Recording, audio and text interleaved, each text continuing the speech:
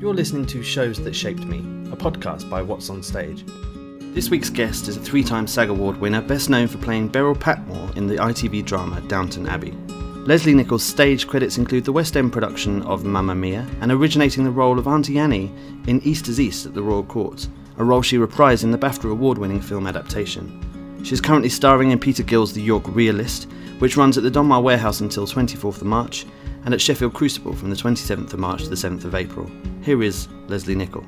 I'm being asked what's the most memorable production of my career, and I've been at it for 40-something years, so it's quite tricky to pick one, really, because there are various milestone things that I've done that had an impact on me for different reasons, I suppose.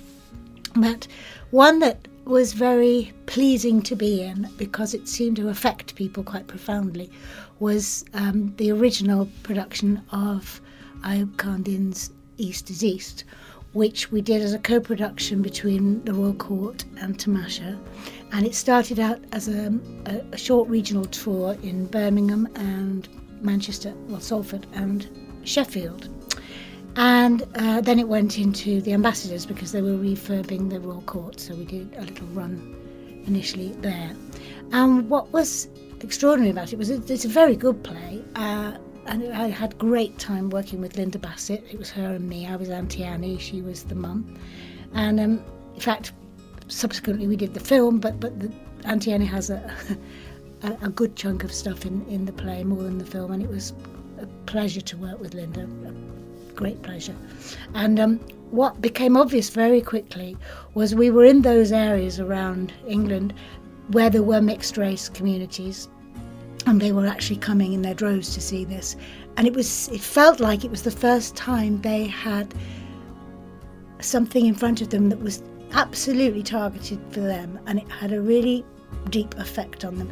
And what was great about it was it also is about families and, you know, mums and dads falling out and kids disobeying the parents. So it's not like it alienates anybody at all.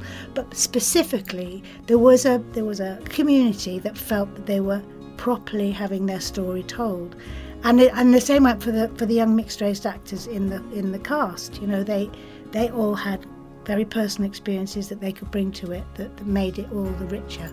So even now there's a certain age, I suppose, of people from the mixed race community or the Asian community who'll still call me Auntie G, and it's lovely.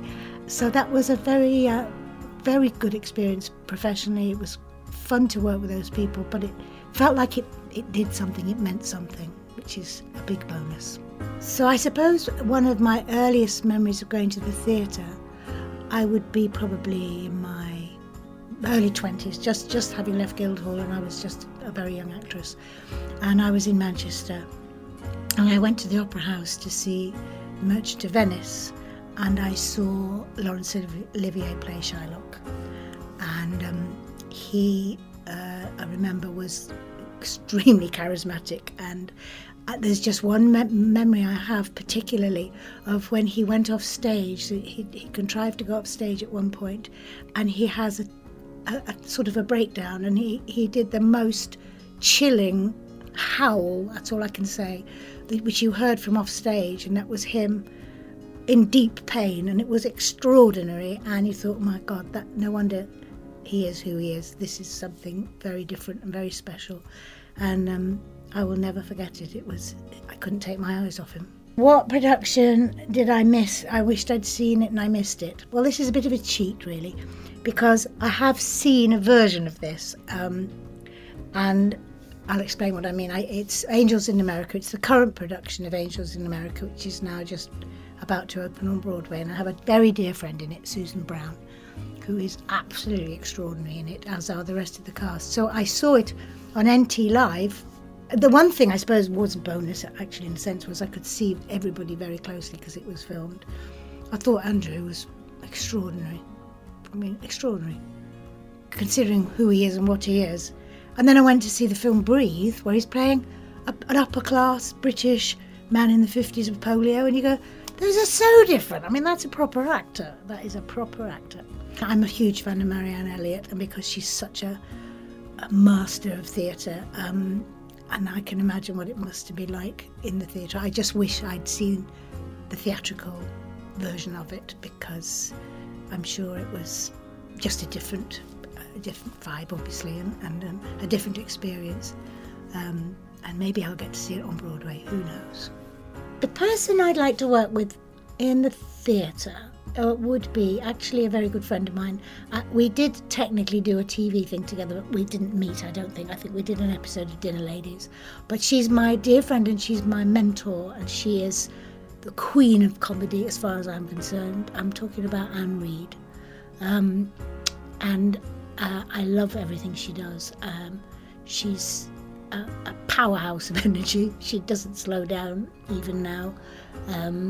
I admire her hugely, and she's just always brilliant, and I'd love to be on a stage with her. We'd have a ball, yeah.